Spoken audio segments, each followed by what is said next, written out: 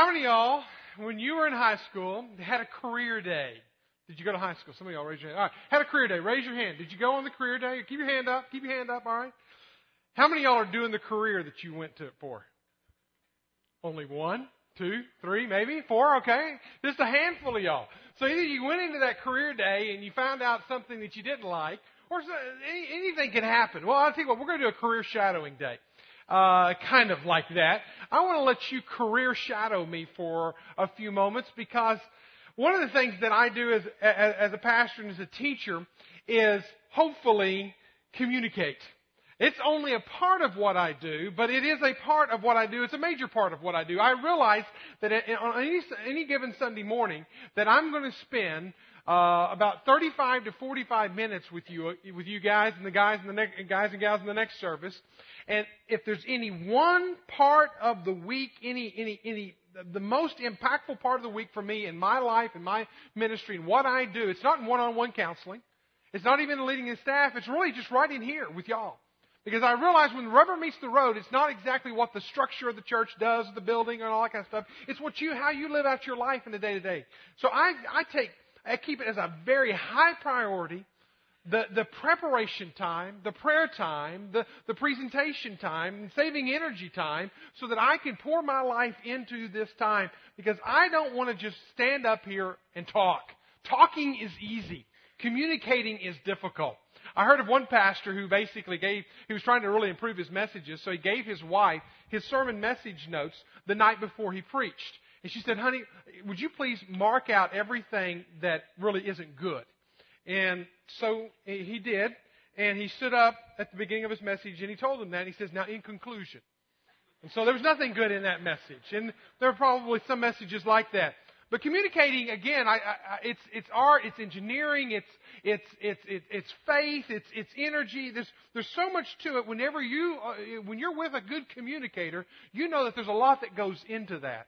A lot of energy and time and effort to make sure that you are on the same wavelength. There's another story, if I can tell you, of a lady who was actually going to a divorce attorney because she was ready to divorce her husband. And so the attorney's sitting down with her, and he's trying to figure out exactly what the issues are, so that he can, I guess, build a case for the litigation that was soon to follow. And so the first question he says is, "Well, do you have any grounds?" Well, the lady said, "Yes, we have 15 acres outside of town." And he said, "Well, no, that's not exactly what I'm talking about." He says, "Are you holding a grudge, or is he holding a grudge?" And she said, "Well, not really. We have a 2-car garage, and so neither one of us are holding that." And so he says, "I'm still not, lady, you're not understanding me exactly." It says, "Does he beat you up or anything like that?" Looking for some kind of cause for the divorce, and trying to build that case. And he says, "Does he beat you up?" And she said, "That's part of the problem. He doesn't beat me up. I'm up at 6 and he's up at 6:30 every day. So we're having a problem in that area." It says, in exasperation and difficulty in trying to communicate, he said, "Do you take any fault in your marriage? And do you see yourself to be any blame?" And she says, "What do you mean by that?" She says, "Well, do you ever wake up grouchy?" And she says, "No, I just let him sleep." And so again, problems in communicating here with exactly what was going on. And so basically, in exasperation, he said, "Why do you want to divorce?" He says, "We just don't communicate." I think that's what it comes down to. We just don't communicate. Again, communication is an art. It's a skill. It's something that you pick up. It's something that you can go to school for 4 years and learn how to get a bachelor's degree in communication. And so communication is very, very important. I've said before that I think the number one problem I deal with when I deal with a married couple in their marriage is communication. Being able to communicate thoughts and feelings and intentions and miscommunications and getting past miscommunications and all that. Very important part, because whenever you are communicating with somebody, we don't realize this, but there are so many different filters and there's so many different angles and there's so many different ways you look at one conversation just between two people about one topic, okay? And sometimes it's not about just one topic. Other topics kind of come into it, which is, again, a whole other thing on communication. But let me give you just 6 different angles in one conversation between one person. It could be a husband and wife, could be me to you, anything like that. It's just one conversation. What are the different angles? Here's one angle. What you think you're saying. That's one of the angles. You may not be saying what you think you're saying, but you think you're saying a certain thing. Get it? Okay? What you meant to say is another thing. Oh, I didn't mean to say it like that. How many times have we had to take our foot out of our mouth after sticking our foot in our mouth because we said something that we didn't mean to say or didn't communicate the way we thought it would? And another one is what you actually said. Okay? So it's what you think you're saying, it's what you meant to say, and it's what you actually said. And number 4 is what the other person heard you say. Now that's a big one, okay? Because you think you're coming at it, and you think you've crossed all your T's and dotted all your I's, and you think that you're on a good line of communication, and you've formed your words, and you've taken out those different things that offend different people, but you still are talking through a filter. They have a filter. They're listening through a filter. They're thinking there. They're analyzing. They're judging your words through this filter. So you got to think about it like that.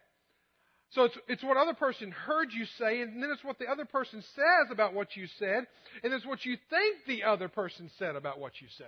And these are all angles in one conversation. All different ways that we communicate with one another, and so sometimes it's really, really, really difficult to communicate.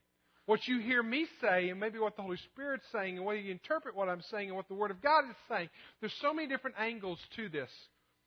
I want to talk to you today about the master communicator. If there's anybody that we're going to learn from in learning how to best communicate and how we can teach our children and how we can teach people principles in our body life groups and how I can teach you and how you can teach me and how we can teach one another. And these are very important principles, and there's no better person to look at than Jesus. Jesus is the master communicator. Now, Jesus was called a lot of different things in Scripture. He could have been called a healer. He could have been called the miracle man. He could have been called the water walker. He could have been called a lot of different things, but he was called a rabbi. He was called a teacher. In fact, that's a nickname that was given to him. He never, as far as we know, assumed an official position. Any synagogue, any Jewish group, or any scribes or Pharisees or anything like that. But Jesus received the nickname. Now, this is the guy that raised people from the dead. He should have been called something like the grave snatcher or something like that.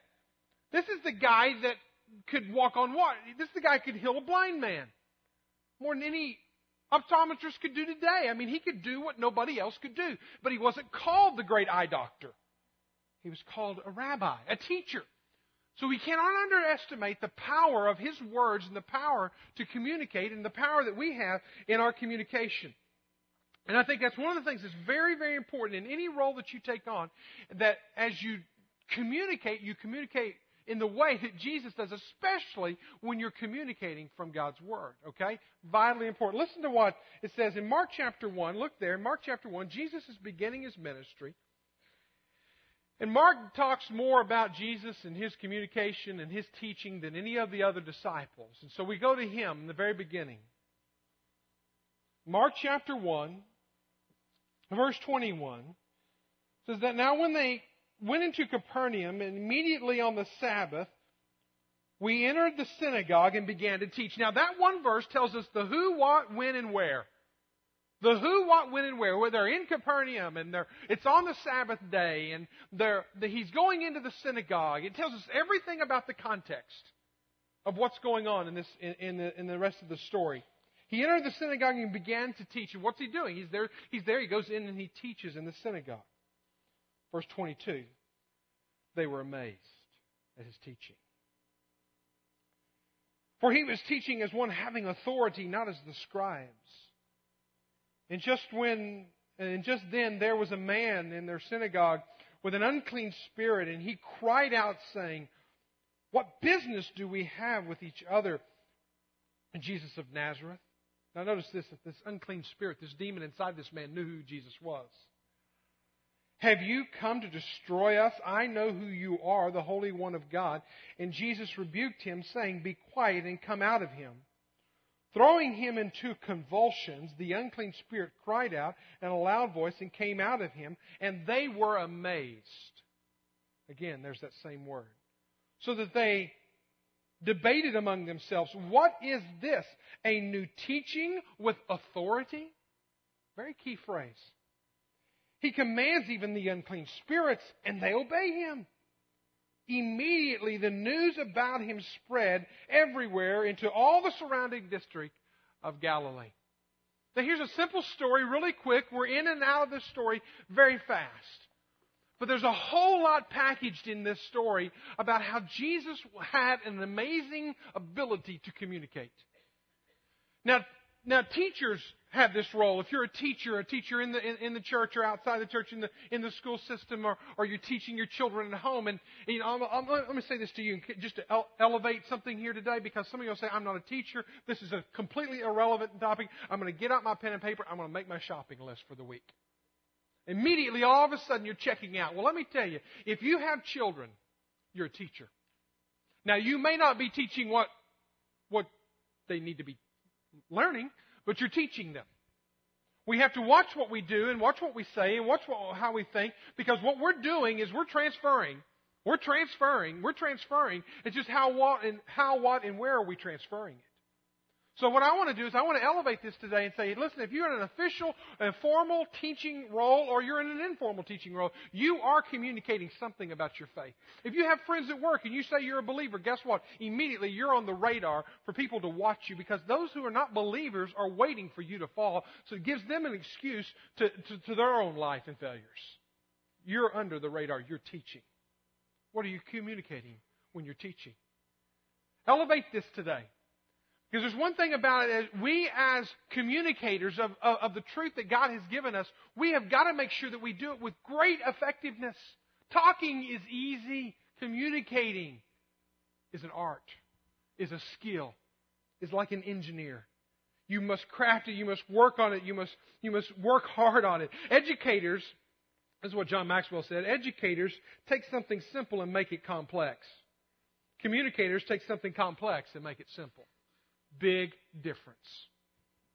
Are you going to be one who tries to speak lofty words, tries to show off your theology, tries to show off all that you know, or are you going to be one who's going to put the cookies on the bottom shelf? I tell you, a communicator like Jesus, he was a person who communicated effectively. And I think there are at least 4 ways in this passage of Scripture that we can learn how to communicate effectively. Jot them down with me real quickly. Number 1, teaching must be captivating. Teaching must be captivating. I hate to say that. It would be nice to say that truth alone will be all that you'll need and everything that you'll have to have. But teaching must be captivating to the heart and to the mind. Who are your favorite teachers that you had when you were growing up? I can tell you right now, when I grew up at Rogers High School, the Reagan sisters. Anybody ever heard of the Reagan sisters? All right. If you had the Reagan sisters, you know how awesome of a teacher. I went into their classes and had civics with them and had government with them and then had history with them. I didn't like government or history until I had them. And then I came out of that class loving government and history. I had psychology in college, and it was Dr. Shelton. Dr. Shelton made psychology come alive, gave life to it. All right? And it was Dr. Patterson in seminary who just it took dead, stagnant church history and made it come alive. And so here you got these different professors and teachers that are in your life, and the ones that you really remember long after that make the lasting impression that really captivates your heart, that really turns sometimes the tide for some people, is how well of a communicator you are. If you're dry and boring and dust, guess what? You're not going to be one of those who's going to be marked in the archives of history of making a big impact in somebody's life. Communication must be captivating. In 15 different times, Mark refers to Jesus as the teacher, as teaching. 12 times, he refers to him as the teacher. He mentions him more about teaching in the Gospels than any of the other Gospels. He is heavy on this. Listen to some of these verses. Well, verse 22 that we just read just a moment ago. They were amazed at his teaching. I think that means that they were captivated by it. In John chapter 7, verse 46, it says, "No one ever spoke the way this man does," the guards declared. Matthew 7:28 says that when Jesus had finished saying these things, the crowds were amazed at his teaching. Again, Jesus was one who you set on the end of the sea. They were amazed. It's the idea of kind of losing it all and focusing in, losing all the other distractions out there and focusing in on what they're saying. We live in a culture of stimulation. And it gets harder and harder as a communicator to be able to communicate. Again, you can teach all day long. Didn't mean you communicated. Jesus communicated. He captured their heart. He amazed them. They sat on the end of their seats. They wanted to hear more from Him when He was finished. You always want to leave them wanting more, not wanting less. I'll tell you that. That's one rule of a communicator. All right? Don't leave them wanting, now, when's this going to be over with? And maybe some of y'all are saying that right now. Please forgive me. I may not be communicating. But Jesus knew how to amaze the crowd. It wasn't that He pulled rabbits out of hats. He just had a truth that was burning deep inside of Him, and He had to get it out. It was captivating to them. We live in a culture where there's so many different stimulations out there. I mean, you're on the computer. Students today are on the computer, checking their emails, updating their Facebook, IMing, texting, downloading music. All the time they're doing their homework. And you imagine going into a class today and hearing some monotone voice with flannel boards in Sunday school class, and you think that's going to be captivating? We as communicators must realize our job is not just merely to dispense information. It is to communicate a timeless truth. It's to communicate. The Group magazine calls the boomers the task force generation, the busters the multitask generation, the Gen X the multitask fast generation. Things are just moving faster and faster and faster. And I believe it's a crime against the humanity and the truth of God to embalm people with the truth instead of exciting them with the truth. Listen, it is a sin, I believe, to embalm people with the truth when you should be exciting them with the truth. They should be getting excited. How do you, as you're a communicator with your children or with children's in the church or in your body life group, how do you do that? Here's just some hints that you might employ. And I'm not a perfectionist at it. I'm not the best at it. But here's just some things that I have to keep in mind. One is be humorous from time to time. Now, if you're not a good joke teller, don't go buy a joke book. Those are all canned. Look at life. Life's funny in itself.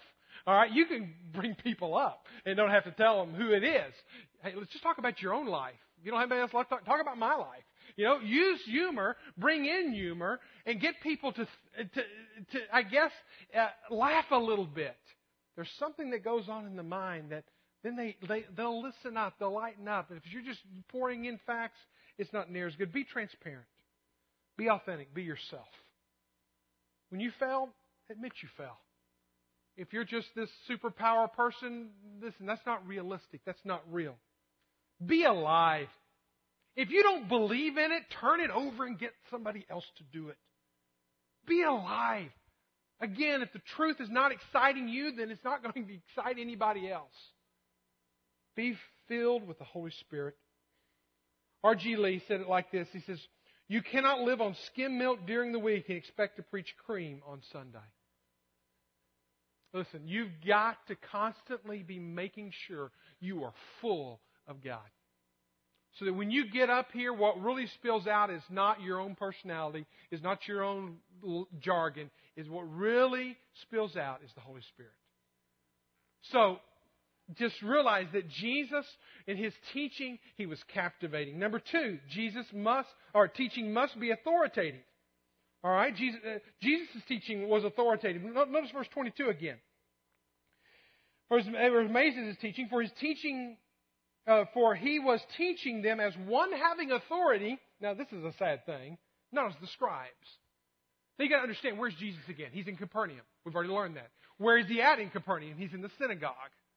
All right? I've been to the synagogue. It's in Capernaum that they've uncovered. Archaeologists have uncovered. And I was in this synagogue and just imagining how Jesus came in. And it's still amazing. Very well preserved. At least the floor and part of the walls are preserved there. And it's amazing as you think about how Jesus was able to communicate. And He walks into this synagogue.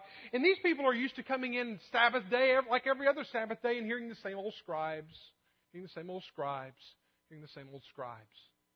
Giving the same old week lessons, the same old week lessons, and the same old week lessons. And now all of a sudden, Jesus steps on the scene.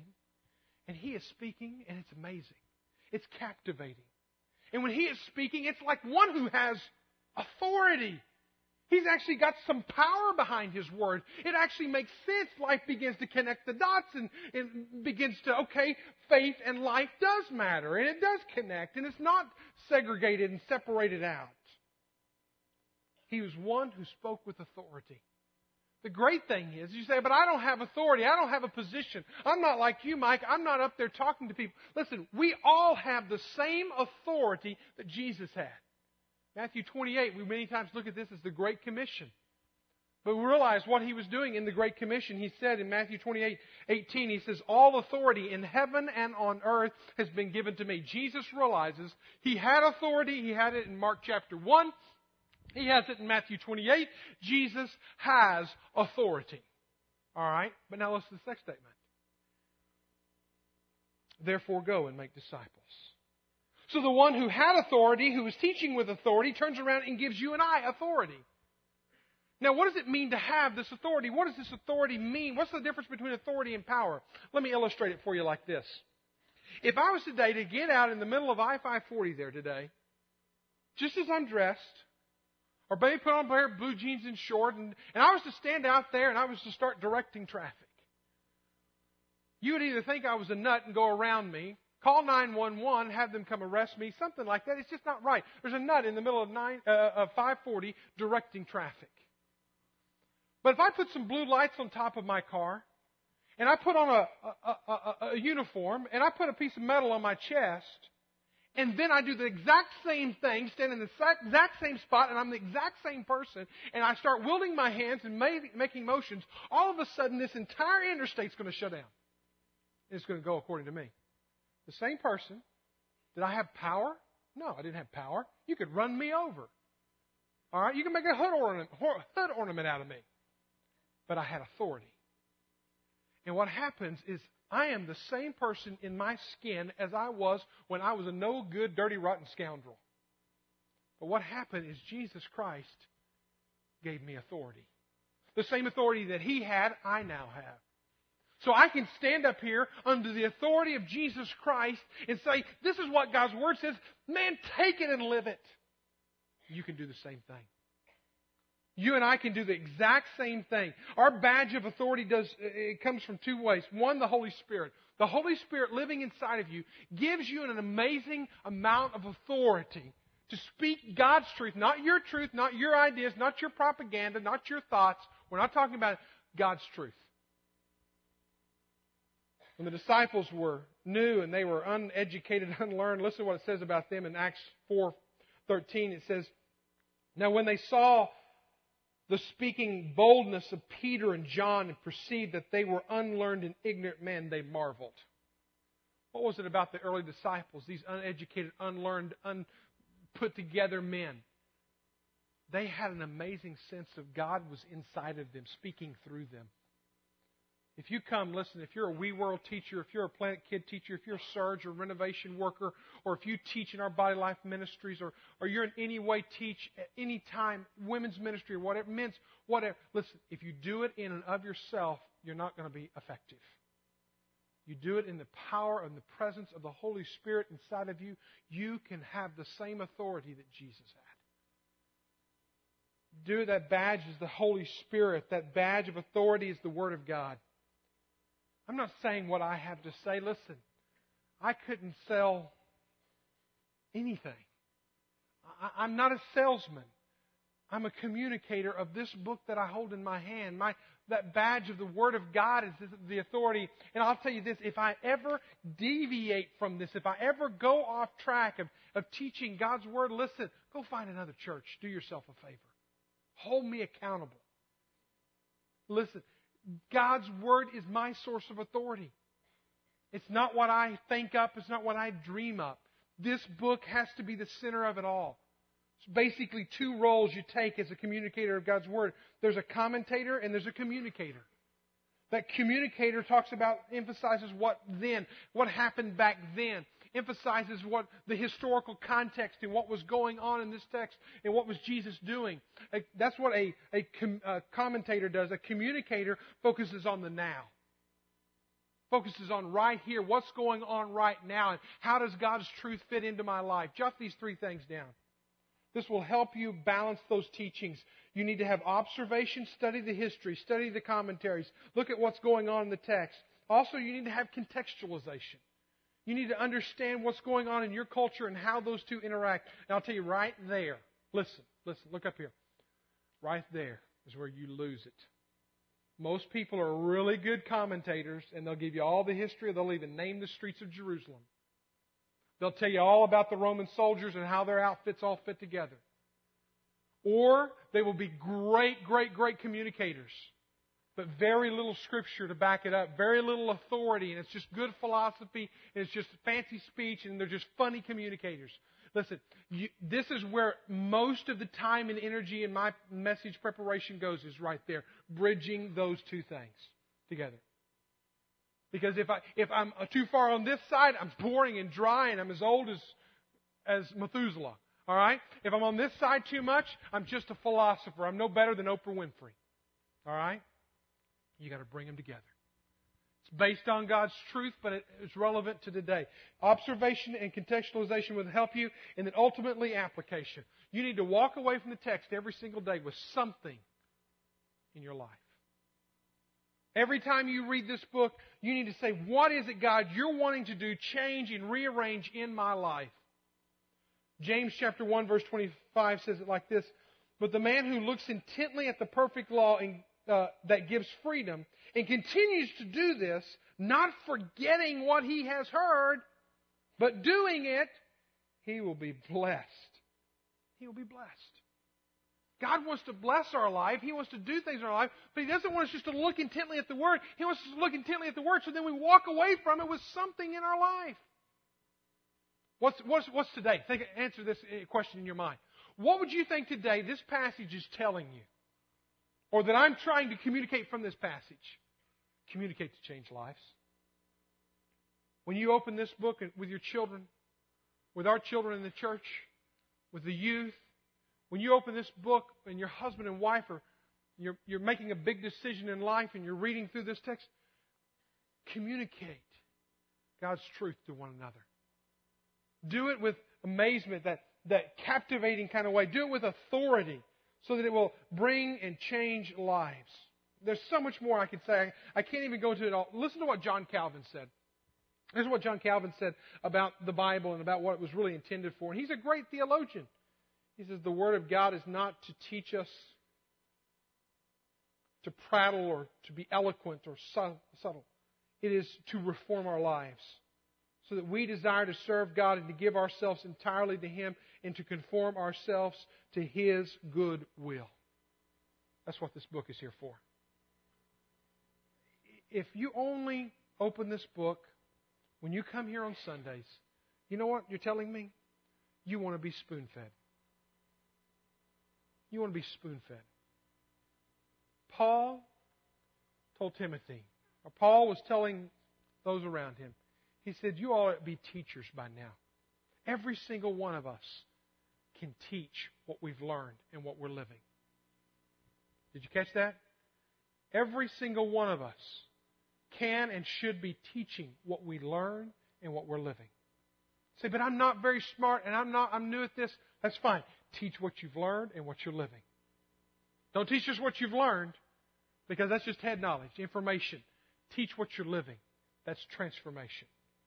What you've learned and what you're living. But also I want you to notice this. Teachers must be attentive to what's going on around them. Again, back into the story here, Jesus is here and He's been teaching with authority and it's life-changing and blah, blah, blah, blah, blah. And in verse 23, just then when there was a man in the synagogue and the unclean spirit, and he cried out saying, what business do we have with each other, Jesus of Nazareth? Have you come to destroy us? I know who you are, the Holy One of God. Isn't it amazing? Some people struggle with who Jesus is. The demons don't at all. They know who He is. And Jesus rebuked him, saying, be quiet and come out of him. Throwing him into convulsions, the unclean spirit cried out with a loud voice and came out of him. What is Jesus doing? He was not only a teacher with captivating lessons and authoritative lessons, but he was also attentive. What was going on? There was a demon man in his midst. There was a need. There was a spiritual need of somebody who was right there in his midst. And he steps up and he helps them. You know, every week we challenge our body life groups to go in, to get together. And I tell you, you're going to start hearing more and more and more from my lips and from my heart about body life groups. You need a community. You need a family in the faith. I know you've got your family, and we'll never replace that. But you need a faith community family that you will bond with and keep each other accountable and grow in your faith together with. You shouldn't live without it. When you get into your family, you know what happens, what could happen when it's functioning properly and the way it should happen, is you ought to be in there and you ought to know each other's lives. And every week, there'll be burning questions at the end of the bulletin notes. And those questions are to help you take this truth and drive it into your life. If you're sitting around in your body life group and an issue comes up in life, just like Jesus is sitting here teaching, and an issue comes up, stop everything and deal with that. Minister to people where they are in their life, what's going on. But I want to close by giving you the fourth way Jesus taught so effectively. Teachers must ignite a response. Teachers need to ignite a response, and notice the response that comes out of this. It says, what is this? A new teacher with authority, and he commands that even the unclean spirits, and they obey. Verse 28, immediately the news about him spread throughout everywhere into all the surrounding districts of Galilee. You know, every Sunday, you're going to come here, and maybe I didn't communicate today. But I hope that every Sunday, it is my prayer, it is my desire, that every time you come here, you will leave with truth. Life-changing truth. In the midst of a lot of trash and a lot of philosophies and a lot of different stuff going on out there. And that life-changing truth will open up your eyes and your spirit and your mind, and you'll be different. If the only thing you do is come and listen, the only thing you do is come and sing, the only thing you do, you don't let this truth cause you to get off your seat, go into this world, and to live differently. The truth that Jesus taught changed these people. They were out telling everybody. Some will leave mad, sad, or glad every Sunday. Sometimes my job is to afflict the comforted and comfort the afflicted. And I don't know what it will be from week to week. But I hope and pray to God that you will hear simple truth that will change a complex life and put it on God's path. Yale University did a study one time. They were trying to get their students to go get tetanus shots. So they said, okay, how are we going to do this? How are we going to get our students to go give a tetanus shot? Go get a tetanus shot. Everybody needs a tetanus shot. They said, okay, we can have them write a paper and do study on it. We can have them read and read somebody else's research. We can have them come in for a weekend seminar and tell them why, all the benefits and everything about a tetanus shot. Or we could just give them instructions on where to go, and they're smart enough people, they'll go get a tetanus shot. And at the end of the study, they found that the most effective way was to give simple directions on where to go, find, and get a tetanus shot. You know what I found in this world? Our lives are a lot like that. We don't need to make life more complex. We need to take God's truth and just live it out. And I hope that every Sunday you'll have some direction point. Some life-altering thing will happen in your life. Maybe big, maybe small. But you'll say, you know what? I'm going to live differently this week. My life is going to be differently. And you know what? If you're a teacher and you teach, and you're going from this room and you're going to go and teach our children, you know what? They're so impressionable right now. They're so easy right now. It's going to get harder. If you have anybody in any of these rooms, on either side of this room today, it's the best time, the easiest time to be teaching them God's truth. We just did a re-enlistment of teachers for the coming year, and we still need a good number of teachers, and I'm not even going to go in that this week. If you're a Body Life group leader, I want you to realize your role is so amazingly important. You have such an amazing part to play in this big picture of helping communicate God's truth in a captivating, authoritative, attentive, life-changing kind of way. I want to do something, and I didn't prep very many people for this. But I want to do something today because this is that important. If you are a Body Life group leader, if you are a teacher in our We World, a teacher either currently or in the coming year, if you're a teacher in our Planet Kids, if you're a teacher, a discussion group leader in our Surge ministry, if you're a teacher in our renovation or a discussion group leader in our renovation ministry, would you stand up right now? If you're teaching in any of these ministries, either currently or in the future, would you come forward for just a moment? I'm not going to have you sing or teach or anything like that. Just come forward. I want you all to just line up across the front here. Just line up all the way across the front.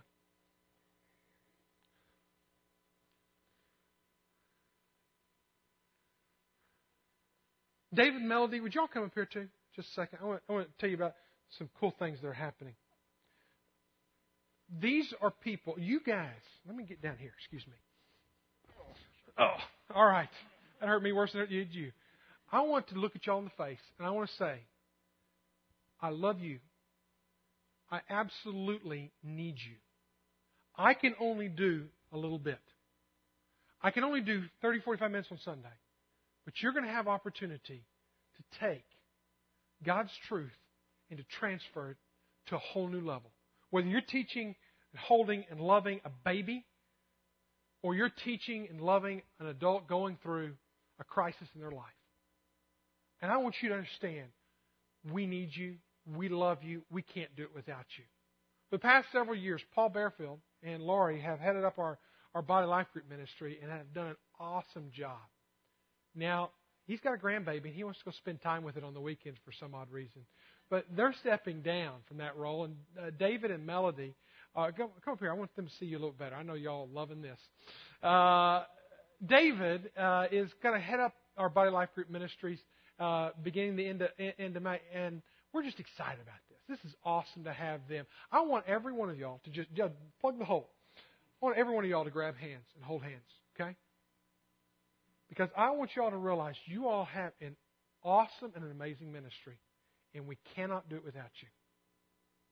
I want to pray for you and commission you as teachers for the coming year and as teachers currently, and just that God would just pour over you and fill you and empower you with the same authority that He had.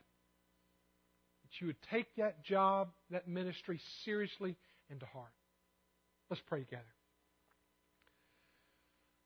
Father, I thank you for these who have taken the call and heard the call and are ready to respond to the call to make a difference in people's lives. Lord, I would pray that you would give them anointing, power, authority, an amazing sense of your presence. Lord, they're going to get tired in the coming year. There are going to be times of weakness. And Lord, I would pray that you would give them the strength in those moments. When they're burned out and they don't feel like they're communicating, they're only teaching, Lord, would you give them a sense of inspiration and put your words in their mouth. Lord, we thank you for your example. We pray that, Lord, in awesome and wonderful ways, you would use these people who are standing here today, ready and willing to be used. I thank you specifically for Paul and Laurie and how they have given and sacrificed to the Body Life Group ministry. I thank you now, Lord, for their passing the baton to David and Melanie. Would you use them? Lord, we bless you and we praise you. In Jesus' name, amen.